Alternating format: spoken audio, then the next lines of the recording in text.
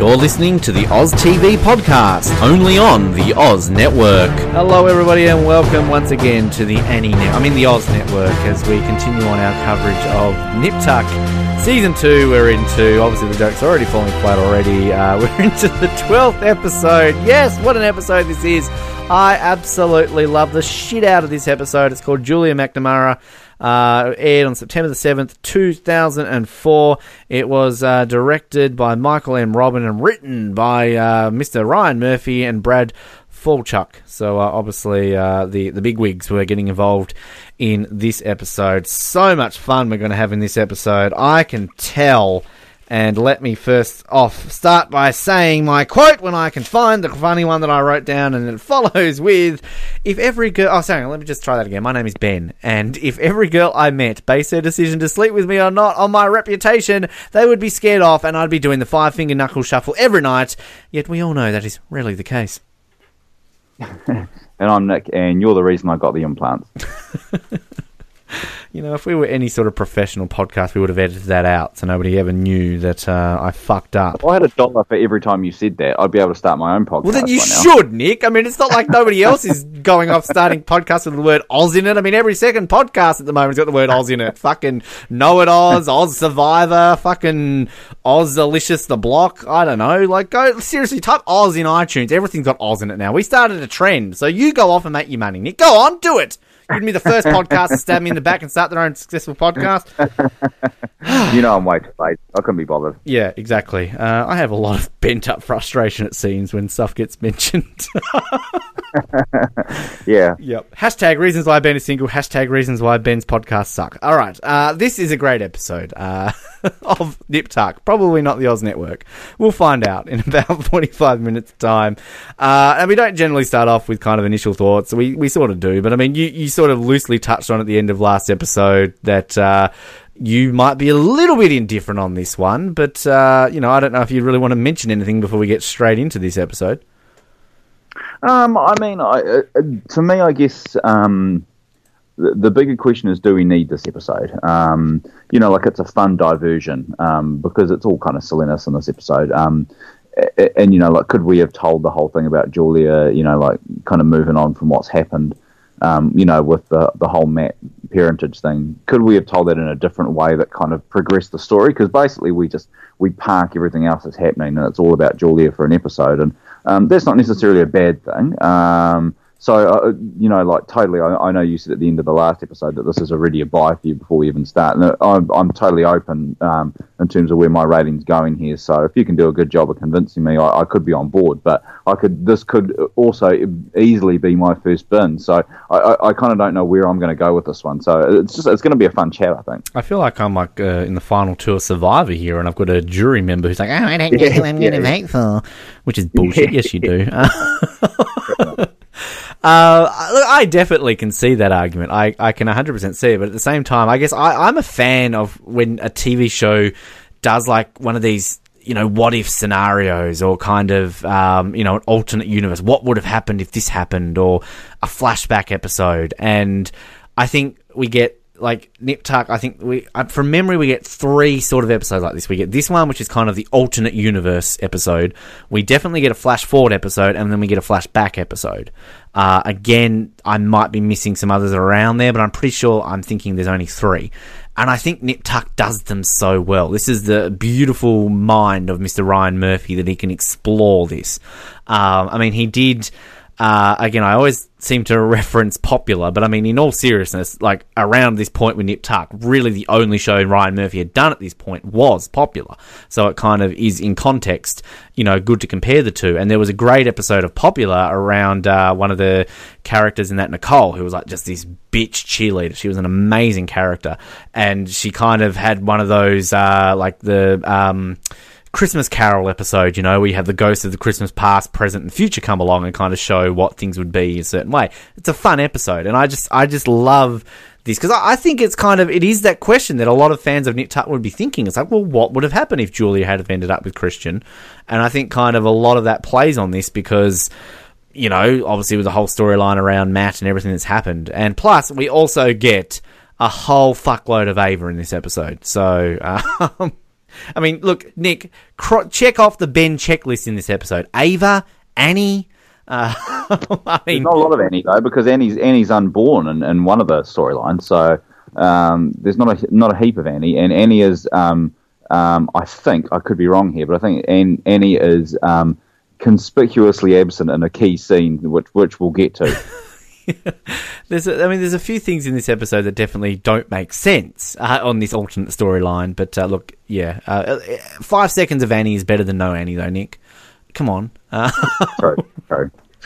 Anyway, so we start off with Julia. She's obviously gone through the glass window. If you missed last week, or just a refresher, previously on Nip Tuck, Julia fell through a window.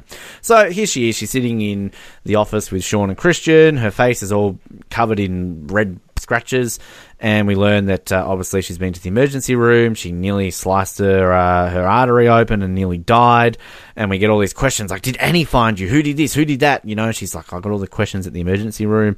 And basically she wants Sean to do the surgery, and Sean's basically like, nope, I'm not doing it. And she's blaming him. You're the reason why I'm here. And she's basically saying, he's saying, don't blame me, all this sort of stuff, take responsibility for your mistakes. And that line that he says, like, the only thing I see you now is I only see ugliness, which is kind of like, whoa, okay. I think there's fucking fantastic acting in this episode, and I mean, this is not just because it's called Julia McNamara, but Jolie Richardson shines in this episode as well. We've kind of been critical, hit and miss with a lot of her stuff, but I think this is by far her best episode. It might be her best episode of the entire series. We'll work that out. But obviously, I love the line then when sort of Sean walks out, and then Christian's just like, guess I'm runner-up in everything. yeah, it's quite good. Yeah, he does a Paul Christian moment for just a split second there, which is kind of hilarious, really. Yeah, I mean, I don't know. I moved straight into the first Ava scene, but I don't know if you really want to add anything on this kind of opening sequence. No, I think it's probably just more set up than anything. We probably touched on the key kind of moments and lines that are really important going forwards. And yeah, I mean, in terms of just what you're saying around Julia, I think I would agree in most of this episode. I think there's a couple of points where I'm gonna critique it a little bit, but I think generally speaking, it's probably it's up there with some of my favourite Julia stuff. Which is, again, like, we were always talking up Sean and Christian moments, but it's kind of, we're always very hit and miss on Julia. But yeah, I find very few bits in this episode that you can really criticise Jolie Richardson for acting. I think it's great. And speaking of great, after the credits, who do we get? We get Ava. I mean, God, she can just creepily knock on my windows any day of the week. Here she comes. And of course, you got to remember, the last time that these two spoke, Julie's throwing her out of her house, calling her, like a predator and all this sort of stuff. I got an alarm to keep people like you out, like, your favourite line of this show.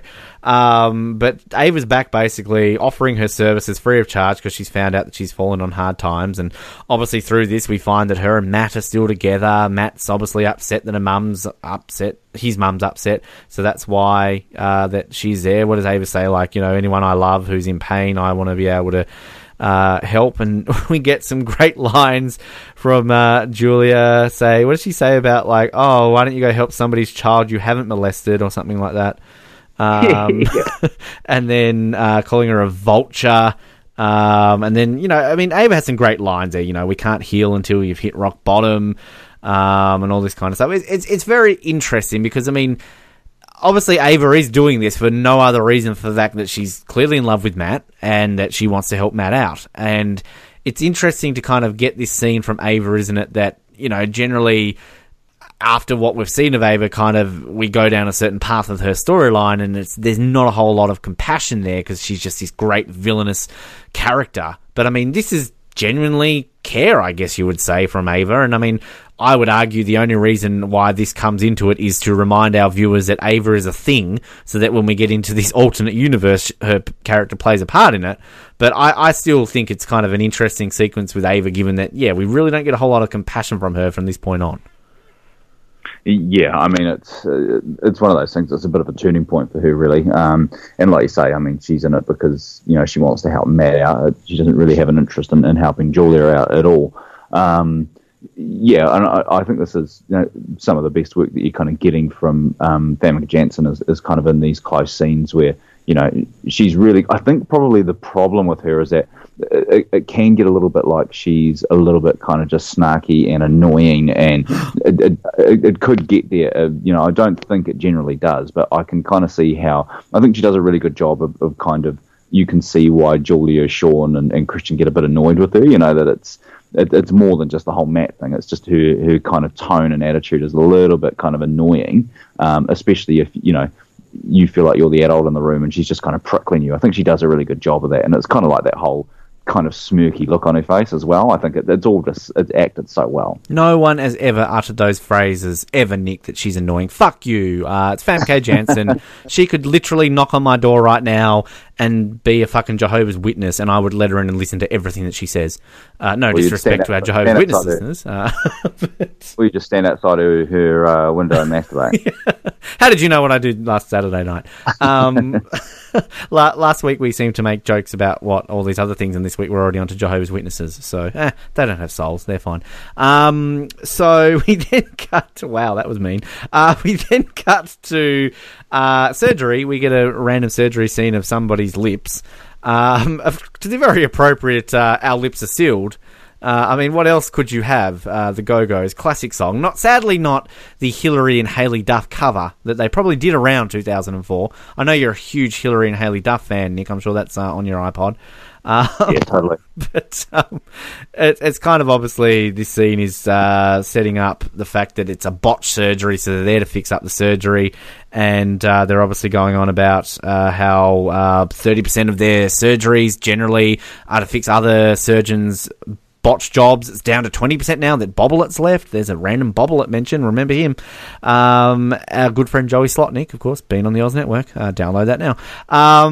And then kind of it all obviously comes down to the fact that Christian is telling Sean, it was Dr. Copley or whatever it was who fucked this up, who's going to be the surgeon that's going to fix Julia, given that Sean has refused it, and obviously this is going to allow Sean to, she can't fuck up Julia, I'm going to have to go save the day. But, it's clever by Christian, of course it is, because we get Liz basically saying it was some slimeball in Jacksonville who did this. All the slimeballs live in Jacksonville. I've never been to Jacksonville, but that's what I've heard from the people I know in Florida. I really don't know if that's true or not. I have no idea anything about Jacksonville. All right, I've been to Orlando and Miami, the two most common places in Florida, so don't judge me. I went to Melbourne, but that was anyway. Whatever. Stop getting sidetracked, Ben. This scene is interesting. Our lips are sealed. More face surgery. Yeah, it's setting stuff up for the episode. Yeah, totally. Yeah, it's there's not a whole lot there really, other than Sean's stupid enough to fall for this. It seems like the most the most obvious ploy in the book, but yeah. Yeah, that's literally all we can say about that. That is the one time, Ben, you don't really need to go quiet and let Nick speak, because there really isn't a whole lot to go on based on that scene. Good job, Ben. Good podcasting. Well done. But I'm just getting to the fact that Annie's here again. Yay! I honestly thought they were eating dinner. And it kind of took me a while to think, why the fuck are they eating breakfast cereal for dinner? And then I realised it's no, wait, it's breakfast. So this is obviously the day of Julia's surgery.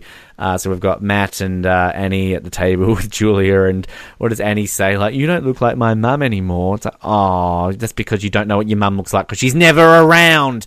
They always talk to Annie like she's slightly educationally subnormal, I suppose is the term to use. They always talk to her like she's 4 or whatever, and she's a kid that's at school and stuff. They always call her honey, and even her brother calls that, which I find a bit strange. Well, what does Sean say when he walks in? Hey, baby. Yeah. He's like James Clement. Yeah, exactly. Banana etiquette and everything going on there at the table. But anyway, so after that, a bit of a harsh line there by poor little Annie. But again, I'm on her side, because again, he doesn't know what her parents look like. Sean comes in and basically says to Julia, hey, I'm doing your surgery. So come on in. And what's the line he says? Like, usually my patients don't cry before the surgery, it's afterwards. He's like, oh, I'm not your patient. It's like, yes, you are. Oh, how sweet. And they have an opening in their schedule. Again, let's go back to that very first episode when they're like booked up for like 6 months, and yet all of a sudden, oh fuck, we've just kicked out, Mrs. Bridget because her boobs can't get fixed because my wife needs a face fixed. Yeah, well, it's they've also got the world's worst receptionist, don't forget. Yeah. So she's probably just like, completely. She's probably double booked them for the afternoon, so they have to do 2 surgeries together in the afternoon. Yep. So Julie's on the table. She's getting ready. And what does she say about what is it? Shawnee says like, oh, maybe I can smooth your lines out. Which is a bit mean. But then she's like, no, I like them, between the two of you, I've earned them. And we're getting ready for her to get knocked out. And of course, just, again, I'm no doctor. Thank the Lord for that, because if I was a doctor, there'd be a lot of dead people out there probably. But like, when she says like, oh, while I'm under, can you take my breast implants out? Like, again, is that possible? Like, they're prepping for a face surgery. Can they just all of a sudden be like, oh yeah, 2 hours worth of anesthesia can also last while we rip some implants out of your boobs? Like, is that logical, Nick? I don't know. You're more smarter than I am. No, I definitely thought the same thing, and I thought it would have been nice to give them slightly more warning than like literally as they're about to put her under, because they might need to actually have like a different gown on her, or like a different kind of setup of the actual operating table or whatever. So I think this is a bit of a creative license that, if this was real life, this actually wouldn't happen. Yeah. I did think exactly the same thing. It's very interesting. But anyway, she gets taken out. Then we kind of get to the crux of this episode. Julia is now in hallucination land. We meet, I guess, Ava, what is she, like her fairy godmother, or just basically the person that's going to take her through this alternate reality where this is what would have happened supposedly had she not left the bed of Christian that night, ended up with Christian and not ended up with Sean. Because straight away when she kind of wakes up in this fantasy world, she's on this bed, she's like, hey, I recognise this bed, and it's Christian's college bed. Like, who remembers a bed from like 17 years ago? I mean, it must have been a pretty bloody good bed. I suppose if that's where Matt got conceived, you might remember it. Well, sure. All the children I've conceived, I remember every single bed that I've ever conceived a child on. I mean, it is a pretty fugly bed, let's be honest. So yeah, But we just get this setup sequence, and Ava's kind of there to explain what's going on. And in this alternate reality, so Julia is married to Christian. They're both successful surgeons, a lot more successful than Sean and Christian are. They're earning, $2 million a year, as opposed to, what did we say a few episodes ago, that they were like on like 2 point something million dollars combined or something like that? No, it was 1.6 million or something like that. It was less. But yeah, so we kind of get into this alternate reality. We straight away see Suzanne. She's back, our favourite. She wants her boobs done. It's weird how like this side flash is kind of working. How are they watching this? Because it's just like Julia and Ava. Are they just watching this on a TV or something like that? The way they're kind of like talking about it. Again, Ben, it's happening like conceptually in their heads, I guess, or in her head. It's an alternate reality, Ben. I shouldn't read too much into it. Yeah. But, so I like that line that Julia says when she says, you're a bitch in every universe you inhabit. But obviously, in this reality, she doesn't know Suzanne because, as Ava says, our daughters never went to school together. We see Christian and Julia. They do all their surgeries together. Suzanne's crying. And then we obviously get this... I love the scene where they kind of cut back to Julia. They're playing chess. And she's like, I'm successful and he loves me. And they're just like drinking and playing chess. And then Ava goes, checkmate. I'll kind of jump around here with some of the stuff because, I guess we can lump a few of these together. We obviously get the dinner scene in their massive mansion, which, of course, if you have a table that big, as always is a cliche, you're going to both eat at the opposite ends of the table. Why not? Yeah, this is probably where I start to have a few little concerns with, the way she's got that whole line about, I'm successful and he loves me. It feels a bit weird to me. It just doesn't, and it's hard because you're talking about, this is an alternate reality. Like, how would you react if you were seeing this? It's like, it's kind of like a pointless conversation to have because it's never going to happen. But yeah, it just doesn't. It feels like she's just overacting a little bit. So yeah, I don't absolutely love those scenes, I have to say. I do. I mean, I just think they're fun, and that's kind of just what this episode, a lot of it is. And it's just, I like these kind of types of episodes, and I just love how like Ava's taking her through it, and then just like the way she's reacting to it. So I don't know. I just think it works. But yeah, we just kind of random chit chat between Christian and Julia. Like, you can imagine this would be what their married life would be like. What is it like? Oh, we're going to chair the Philharmonic, next month. I couldn't give a shit.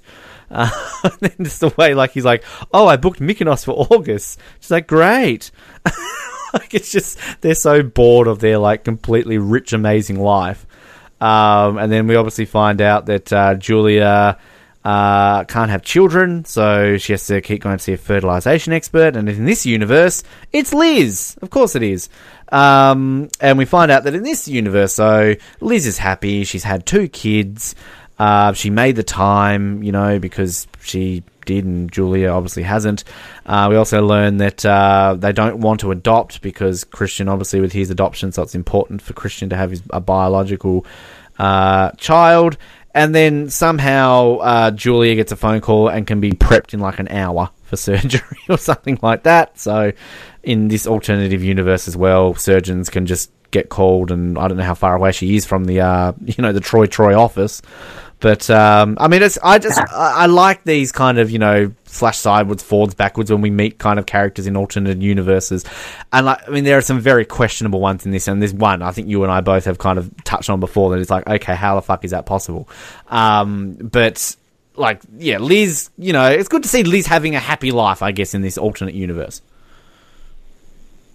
Yeah, totally. Yeah, I think it's. I mean, I didn't get too worried about some of the impossibilities of this. To me, that's not really where I have the issues. It's I guess I struggle a little bit with I think Julia McMahon does a good job of being this, as Ava says, this kind of pussy-whipped version of himself. It is kind of just jarring to see him in that slightly different role, and I'm not sure that I really love that. I think it's more fun as it goes along. But yeah, and I mean, I really do enjoy the kind of stuff with Liz. I think that's really cool, and this whole idea that she's got kids, and yeah, I think that's really cool. There's one scene here. I think we're there or thereabouts, so we can probably talk about it. Which is where she walks into the office, and her mother is now this is the receptionist who's getting her the coffee, and all that kind of shit. And I think that's too much, because I think this reality, her mother wouldn't suddenly become this kind of complete servant to her. I don't ever get the sense that the character they've built up as Erica is ever going to, she's still going to be focused on her. And so it's stuff like that annoys me. And it's all just little stuff that actually isn't really key to the episode. But that's the kind of thing that annoys me, I guess. I think that comes down to, though, being that it's in Julia's head, that is her fantasy. That, like, I kind of get what you're saying, but like in this fantasy world, she doesn't like her mum, so she wants her mum to be at the bottom of the totem pole. Which, I mean, yeah. But at the same time, you could then argue, given it's her fantasy, why the hell in her head is she creating this so-called fantasy where her life really isn't that much better, if she marries Christian? So I can kind of see that, but I don't know, like, it doesn't bother me as much. I can see why it is a bad thing at the same time as it being, like, this side of it, but it's just kind of like random, like, let's throw her in this as a I mean, look, let's be honest, she's not as inept as the actual receptionist in Real World, Nip Tuck. Yeah. And one of the other things that, of course, we've got to love the fact that the intern in the office is Jude. Oh, you jumped ahead to my spoiler bit there. I was going to say that's the reason why you feel a bit weird about this episode, because your bestie's back. Yeah. This is what's quite funny about this episode, is that you get these kind of little cameos that you'd forgotten about. The Megan one's quite nice, and this Jude one, it's like, oh god, I managed to forget about this douchebag, and here he is, he's back. It's completely random, and obviously it's kind of like playing again into her fantasies, I guess, isn't it? That she clearly wanted to fuck the living shit out of the fucking little shit. But then, like, in this fantasy land in her head, she has Jude that they're clearly boning each other behind the scenes, and it's interesting. I find, though, with like Julia and Christian as married, it's like, you know, like, I know I'm jumping ahead. Well, it's sort of jumping ahead. I mean, we'll kind of combine it. The fact that when she's about to walk in on him having sex with Kimber, it's kind of you thinking like, oh, he's cheating on her, but clearly this is just their lifestyle. Because you can imagine Christian in an actual relationship would want it to be open like that. You know what I mean? But like just this Jude scene. First of all, I'm sure you noticed the white scrubs, as you always notice that was cool. your coloured scrubs. It's just like what does he say? Like, oh, I need to find someone my own age anyway, which is going against his character as all. Like, clearly his whole character is into the MILF character. But then what does he say? Like, when she's like, oh, I need to end this. I'm trying to get pregnant. Oh, but toddlers are the hottest new accessory. Like, what? Yeah. They're not a fucking chihuahua you put in your handbag. Well, I guess that's the thing. It's like, you know, they want it because they kind of want everything. They don't want to be denied something. True. And, you know, the whole thing is that she can't do that. Yeah, I think it's funny. And, you know, just my thing going back to Julie, I like that in her fantasy, he still has the English accent, even though we know that it's not actually English. Well, I'm pretty like, he comes back, doesn't he? Yeah, I think so. But does he have the English accent or does he have the American accent? I can't remember, and boy, I can't wait to find out. That's the burning nipped-up question on the Oz Network. Does he still have an English accent? Coming soon. Yeah. This scene, they're actually operating on Suzanne here, and it doesn't really look like her when you look in the face, and you find out it obviously is her, but Suzanne dies. You know, Don't get too attached to her in the fantasy world. Again, playing into Julie's fantasies, clearly she wants Suzanne to die. Yeah. It's kind of interesting how you can analyze this episode, because you can definitely see that in her fantasy head, she hates Suzanne, she wants her to die. She hates her mum, so she works below her. She's always wanted to fuck Jude, so Jude's there. So it is kind of interesting, which I think does make it more of a fun episode of kind of, you can analyze these certain things, and it makes it fun for these random little cameos, I guess. But anyway, so we're back to the mansion. We get some more fantastic music going on. What is this song? It's an 80s song. I'm trying to find what it actually is. This episode, can I just point out, the music in this episode is amazing. Well, absolutely amazing. Yeah, and there's one scene coming up where I think the music is fantastic. I'd argue there's two. There's two key bits in this whole episode where the music is perfect. Yeah. I like that. So are we still on the bit we were talking about where Kimber's in the pool? Promises by Naked Eyes. There it is. Never mind. Yeah, and she wants Julia to watch. Yeah. Totally weird. It's kind of interesting. Is this again Julia's fantasy? That she wants to, like, watch Kimber getting fucked by Christian? Like, yeah. We're learning a lot about Julia in this episode. I mean, she does, like... Actually, no, I shouldn't say that. It's a big spoiler. I won't say that. But, yeah, I mean, it's kind of... The thing that you obviously notice a lot about Nip Tuck with the music is the 80s. And again, it's, you know, it's Florida, it's Miami. You and I have talked about this before, how we kind of associate Miami with the 80s, having, you know, played Vice City and all kind of things like that. But, you know, I mean, they live in this oversized mansion. They're doing cocaine. They're listening to 80s music. I mean, it's just so exorbitant, but it's great. And it's just kind of like, you see, like, her walking in. Here's Christian, like, having sex with another woman, and you don't know it's Kimber at the time, and you kind of think, oh, great, you know, they're both cheating on each other. But clearly, this is an arrangement, because Julie's like, what? Oh, I thought we're having a brunette tonight. Which is cool. That's right, yeah. I mean, that's a marriage I want. Again, hashtag reasons why Ben is single. But we basically learn at this point that Christian's bored of his business. They make so much money, and it's kind of like, hey, let's hire another doctor. And of course, we all know who this is going to be. We obviously both know who it's going to be when even Ava says it. Like, Julia, you know who this is going to be. I mean, look, I'm kind of blushed over. We've talked about Kimber watching scene. What do you think about Kimber with a China doll wig? Just random question for you, Nick. The burning questions on the Oz Network. Did I like it? Yeah, sure. No, it was, it's different, I suppose. Yeah, okay, there you go. Big question. The one bit, just before we obviously meet Sean, because, you know, we then cut back to Troy, as we see. It wouldn't be called that, surely. They would just call it, like, Troy. Yeah. Troy. Yeah, they wouldn't call it Troy. Troy. It just, it sounds a bit weird, like, Troy, this is... Yeah. Christian Troy. Yeah. And, like, do they argue over whose Troy is first? Like, no, I'm the first Troy. Yeah, no, I'm the first Troy. Yeah. I know you kind of obviously touched on her mum being an assistant, but I do like the line when Julia says, get it straight or go back to Herbalife. Yeah. Do you have Herbalife in New Zealand? I don't know, but I mean, I know what it is, but yeah. Okay. I'm not sure I see it around a whole lot. No, yeah, it's here, unfortunately. But hello to our Herbalife users. It's a great product. Please sponsor the Oz Network. But Sean's in the office, and they're there and they're having a conversation. And then you can see sort of Sean and Julia are flirting. You look great. And I love Christian. I look great too. I just love it. Like Christian's forgettable moments, like when he gets forgotten about, like as we said obviously earlier on in this episode, like looks like I'm second best again or whatever it was. Yeah. Just that line, I look great too. Yeah. But we learn about Sean. Obviously, he's been working for Doctors Without Borders, and he must have previously been based in Fort Lauderdale. I'm assuming he did plastic surgery because we kind of hear later on when he's talking about trying to get back into it about, he doesn't like how it's turned. So I'm assuming when he was working there in Fort Lauderdale, he must have been doing that. And I love just like really dick Christian when he's like, "Oh, you're one of those ones who fix cleft palates and shit for free." Just, being a bit of a dick.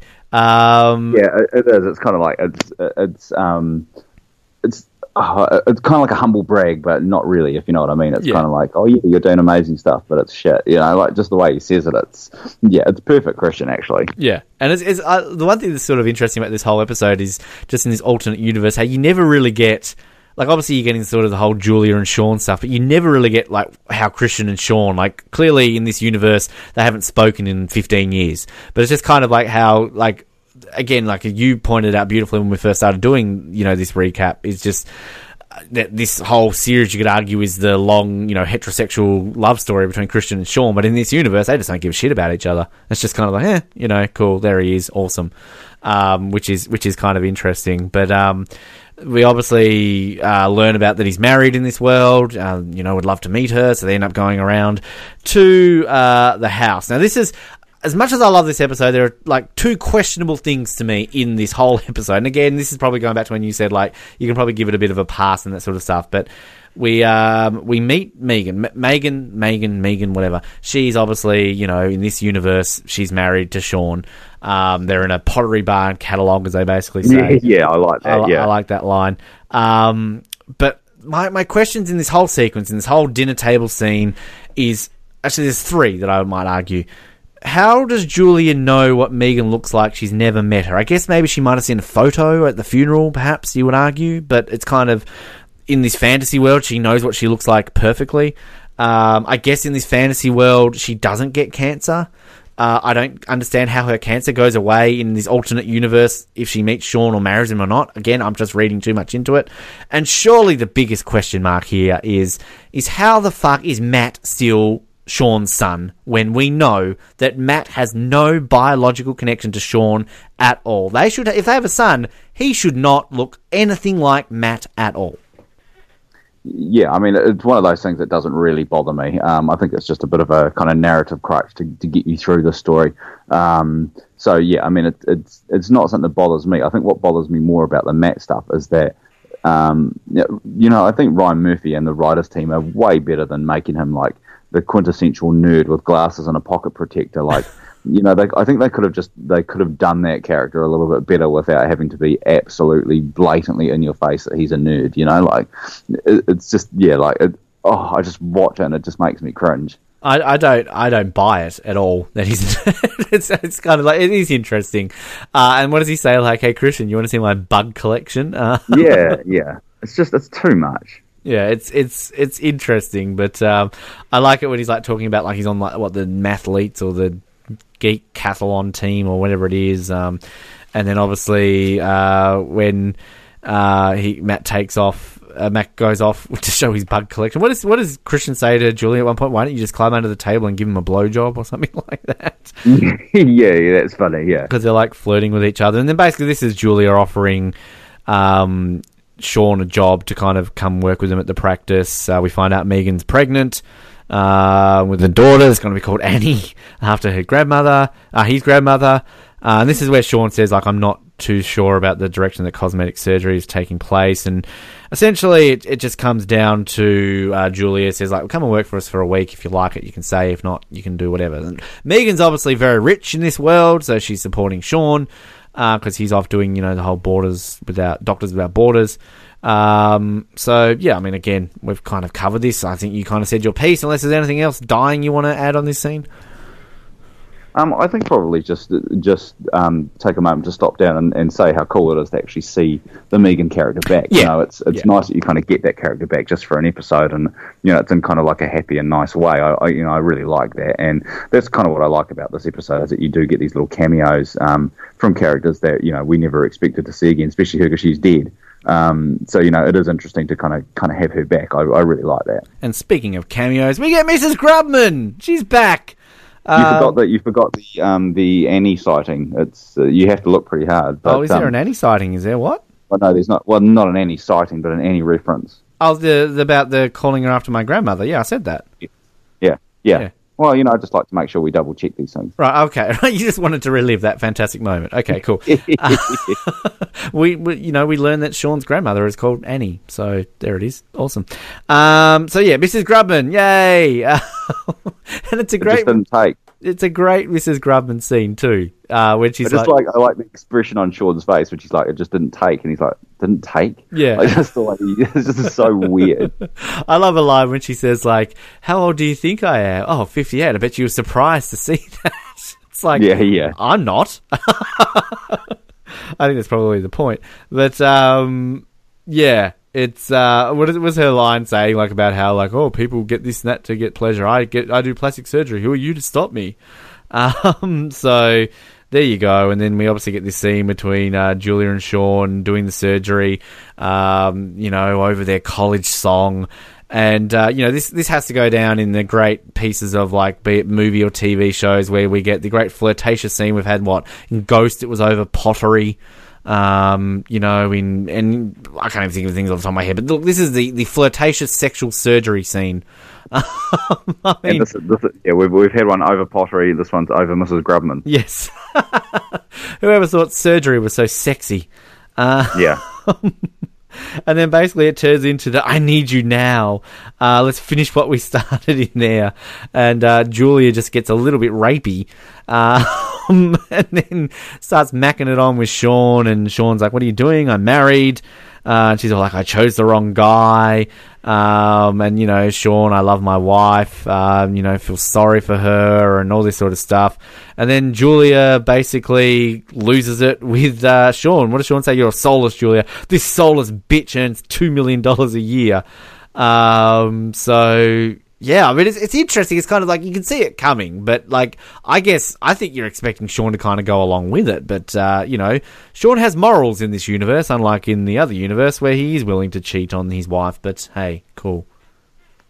Well, I think probably we always get the whole thing with Sean that, he is generally, he is kind of driven by his morals. And when it goes slightly astray, he feels really bad about that, whereas Christian's the opposite. He just doesn't care. But, you kind of get that. So even when Sean goes off the rails, both in, the kind of real time frame and this one, he feels bad about it. And, so I think it's kind of true to his character. I think, out of all of them, he's the one that's the least changed. He's still basically the same guy, really. Oh, and Matt, come on. Oh, of course, yeah, totally how he was in the other world. Yeah, Annie, she's still invisible, so...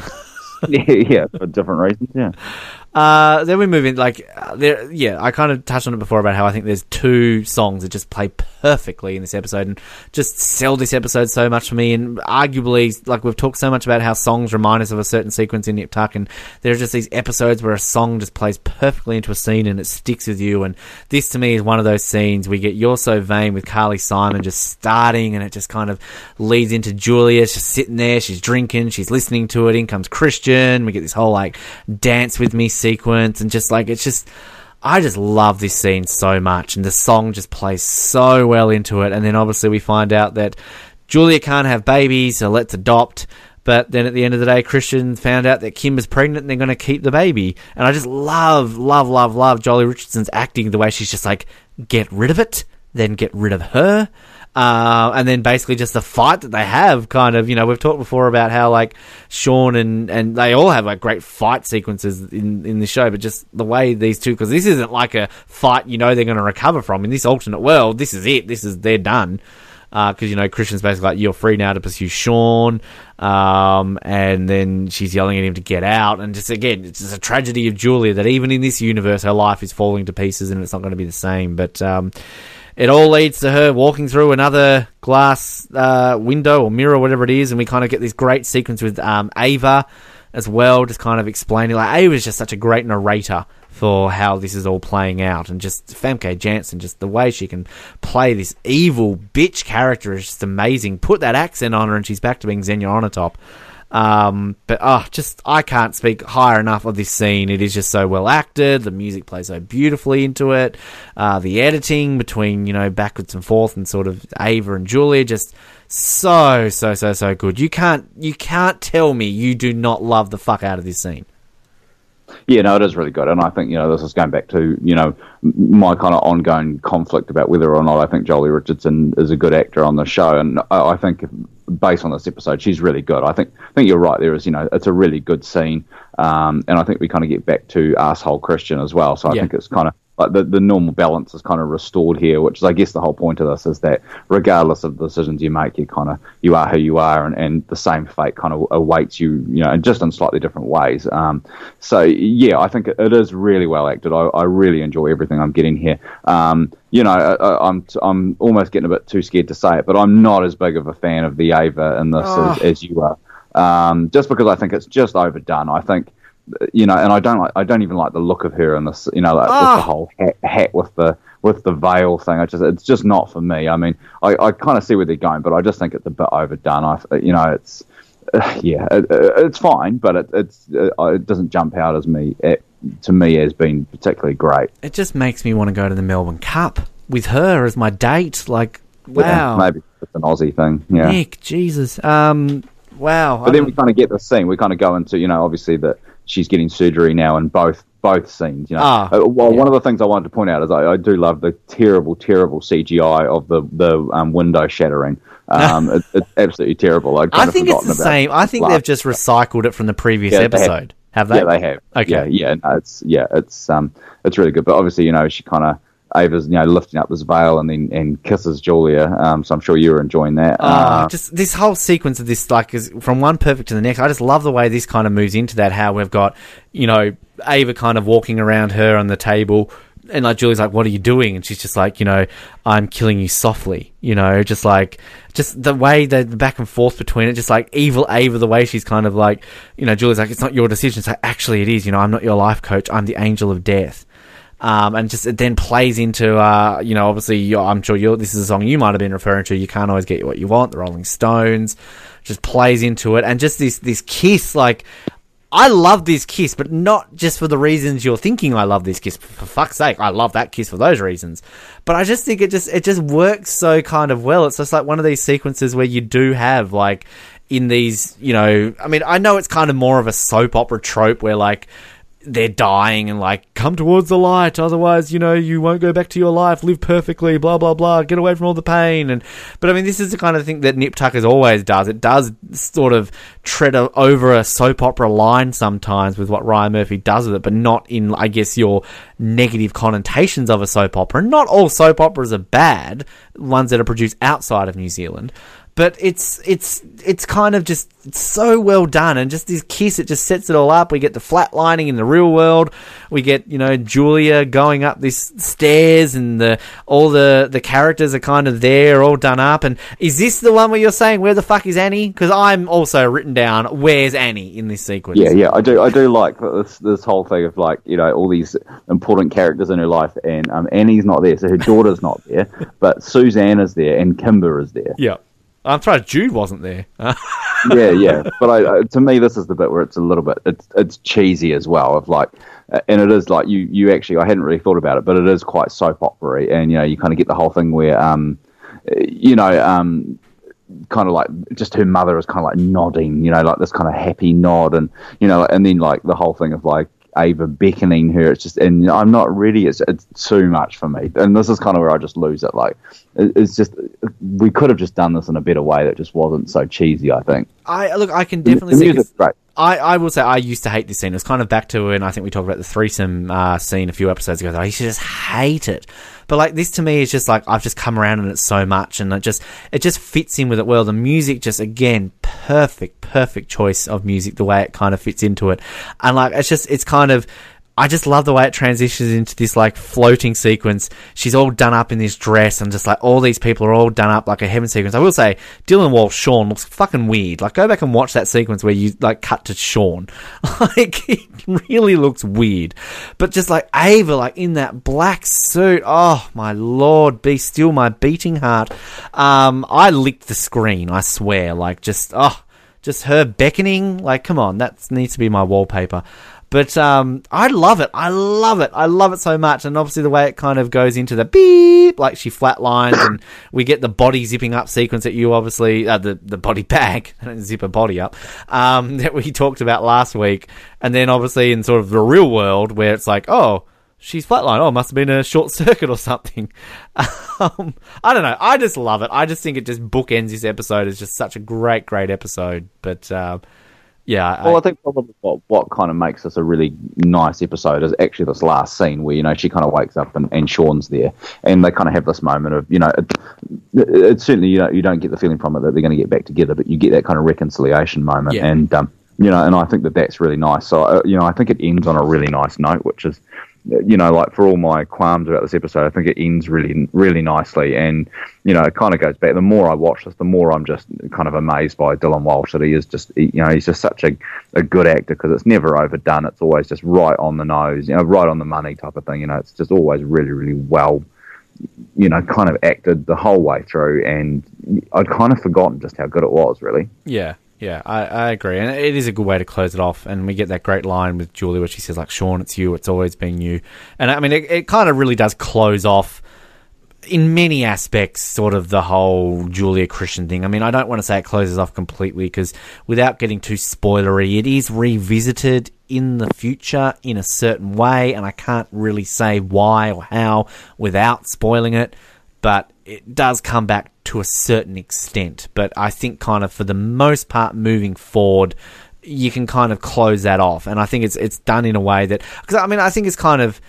The thing that I really like about this episode, what it does, and just kind of how, it's a bit of a sort of a side episode, a fun episode and that sort of stuff, and, the good old alternate reality episode. But I also just do think it kind of closes off a bit, because, like, as you just said, like, we get this great scene between Sean and Julia at the end, and it doesn't completely make things reconcile, but we get a civil Sean with Julia. We haven't had that in a while.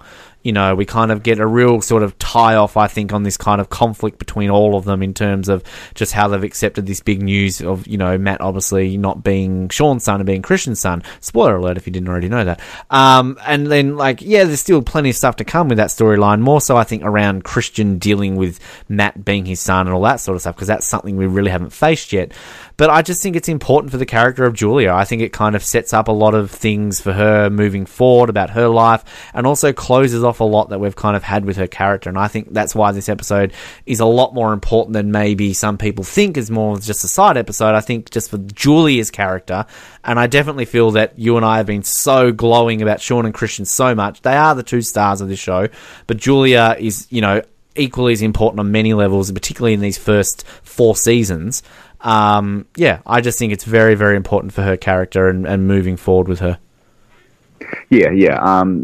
And I think probably it kind of swings back because I think that last scene is kind of done really well. The dialogue's really good. It's good acting, and it kind of, it isn't overdone, which is my problem with a lot of this. The rest of this episode is that it does feel like it's just overly dramatic, a bit of a kind of soap opera type thing. Thanks for giving me that, because that was probably the term I was looking for but had been struggling for, really.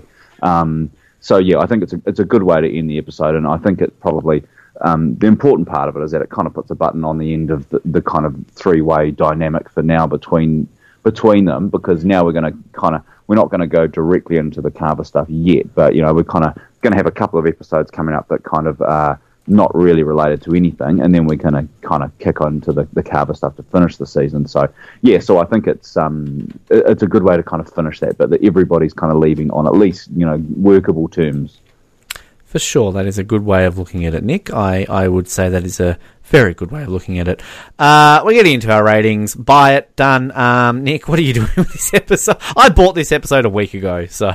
Well, I think it would be really good to hear you first, because I think, obviously I think you've probably said it all, but let you go first. I just think that from everything that I've said, this episode is fun. It has got some great stuff in it that, like, as I said, I'm always a fan of these alternative episodes. When they're done right, you can get some rotters out there that aren't done right. And again, one thing that, for the most part, Nip Tuck does very well is continuity. And I think kind of it's great that they kind of bring a lot of aspects from the past with these cameos that tie in well with kind of how this works. And I just think overall, in such a strong Julia episode, we really haven't had, up until this point, a purely strong Julia-centric episode, and this is definitely it, and not just because it's called Julia McNamara, it really, really is. I think it's great for her character development. I think it's great to close off so many things, and I just think we get to see these characters in a different light, and I think it does answer a lot of questions from a fan's perspective who are invested in Nip Tuck at this point, that you really often think, there are plenty of times in any TV show you do think, oh, well, what if this happened? And I think this is definitely a burning question when you've got kind of this strong love triangle between these three main characters, is what would it have been like if, Sean and Julia weren't together and it was Christian and Julia. So I just think it just works so well. Just the Ava stuff is great. I'm always going to talk highly of Ava just because it's so good. And I just think you've got so many possible Hall of Fame scenes in this episode. Just the You're So Vain sequence. Just, I don't know what it is so much about it. Maybe it's just I'm a fan of that song. I just think it works so well with it. The sequence at the end when she's floating up there with Ava. I just think just that whole lead up and the acting, I just can't speak highly enough about this episode. I probably haven't sold you enough to buy it. I hope I've sold you enough not to bin it, because my God, if you bin this episode, I don't know what I'm going to do. But this is an episode that I could just be like, oh, I'm bored, I want to watch an episode of a TV show that I love, and I could just pick this out of a box and just watch it any day of the week. I just love this episode so much. Yeah, well, I think you've given it your best crack at trying to convince me, so well done. For me, you've definitely shifted me away from the bin, so you've achieved that. So it won't be my first bin episode of Nip Tuck. So we're clear from there. But for me, I don't think I can put it as a buy, because I think there's too many things about it. Though I think, I do agree with you that it is one that you can kind of just pick up and watch, because it isn't, and to me that's kind of the problem, is that it isn't connected to anything else. I think they could have wrapped up the Julia storyline while also advancing a few of the other storylines as well. So I think it depends on how you feel about standalone episodes. I'm not a huge one for them. I kind of like to see everything kind of progressing rather than kind of stopping down, not doing anything. And I guess that's probably a problem I'm going to have over the next episode as well, is that it kind of just feels like a little bit of a standalone that doesn't really get us anywhere. So I guess it depends on how you like your story to be told. So having said that, there is a lot of fun. It's cool to see some of these characters that we'd forgotten about, kind of come back and do these little cameos. So yeah, for me, I'll leave it as a rent. It's probably a higher rent than some of the others. But yeah, I can't buy just on those issues that I've got with it. I'll lend you some money and you can buy it next week. We'll see how we go. Yeah, not sure that's how it works. No, that's like category number 712 on the Oz Network. Borrow money from a host to buy it. Yeah. But there you go, Julia McNamara, done and dusted. We'll be back next week, of course. We're into the 13th episode. We've crossed.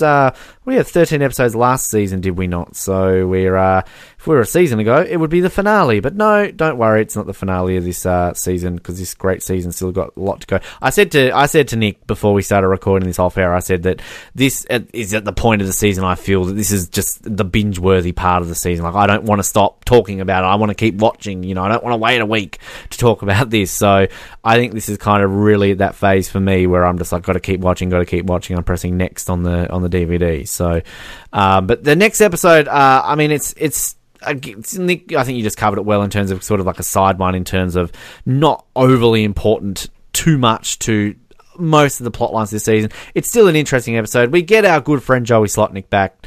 Dr. Bobblett's back. Yay for Bobblett. And we get a lot more juicy Ava stuff in the next episode. And Adrian's back with Matt. So there you go. Keep an eye out for that. Is the next episode the scene with the soap dispenser? Am I thinking of that one? Yes, I think it is. Yeah, it is the one. All right. Yeah. Okay. Yeah. Keep an eye out for the soap dispenser. And I just say that scene often makes me think twice about using soap dispensers in public bathrooms. After watching that scene, I'm like, do I really need to use soap this time around?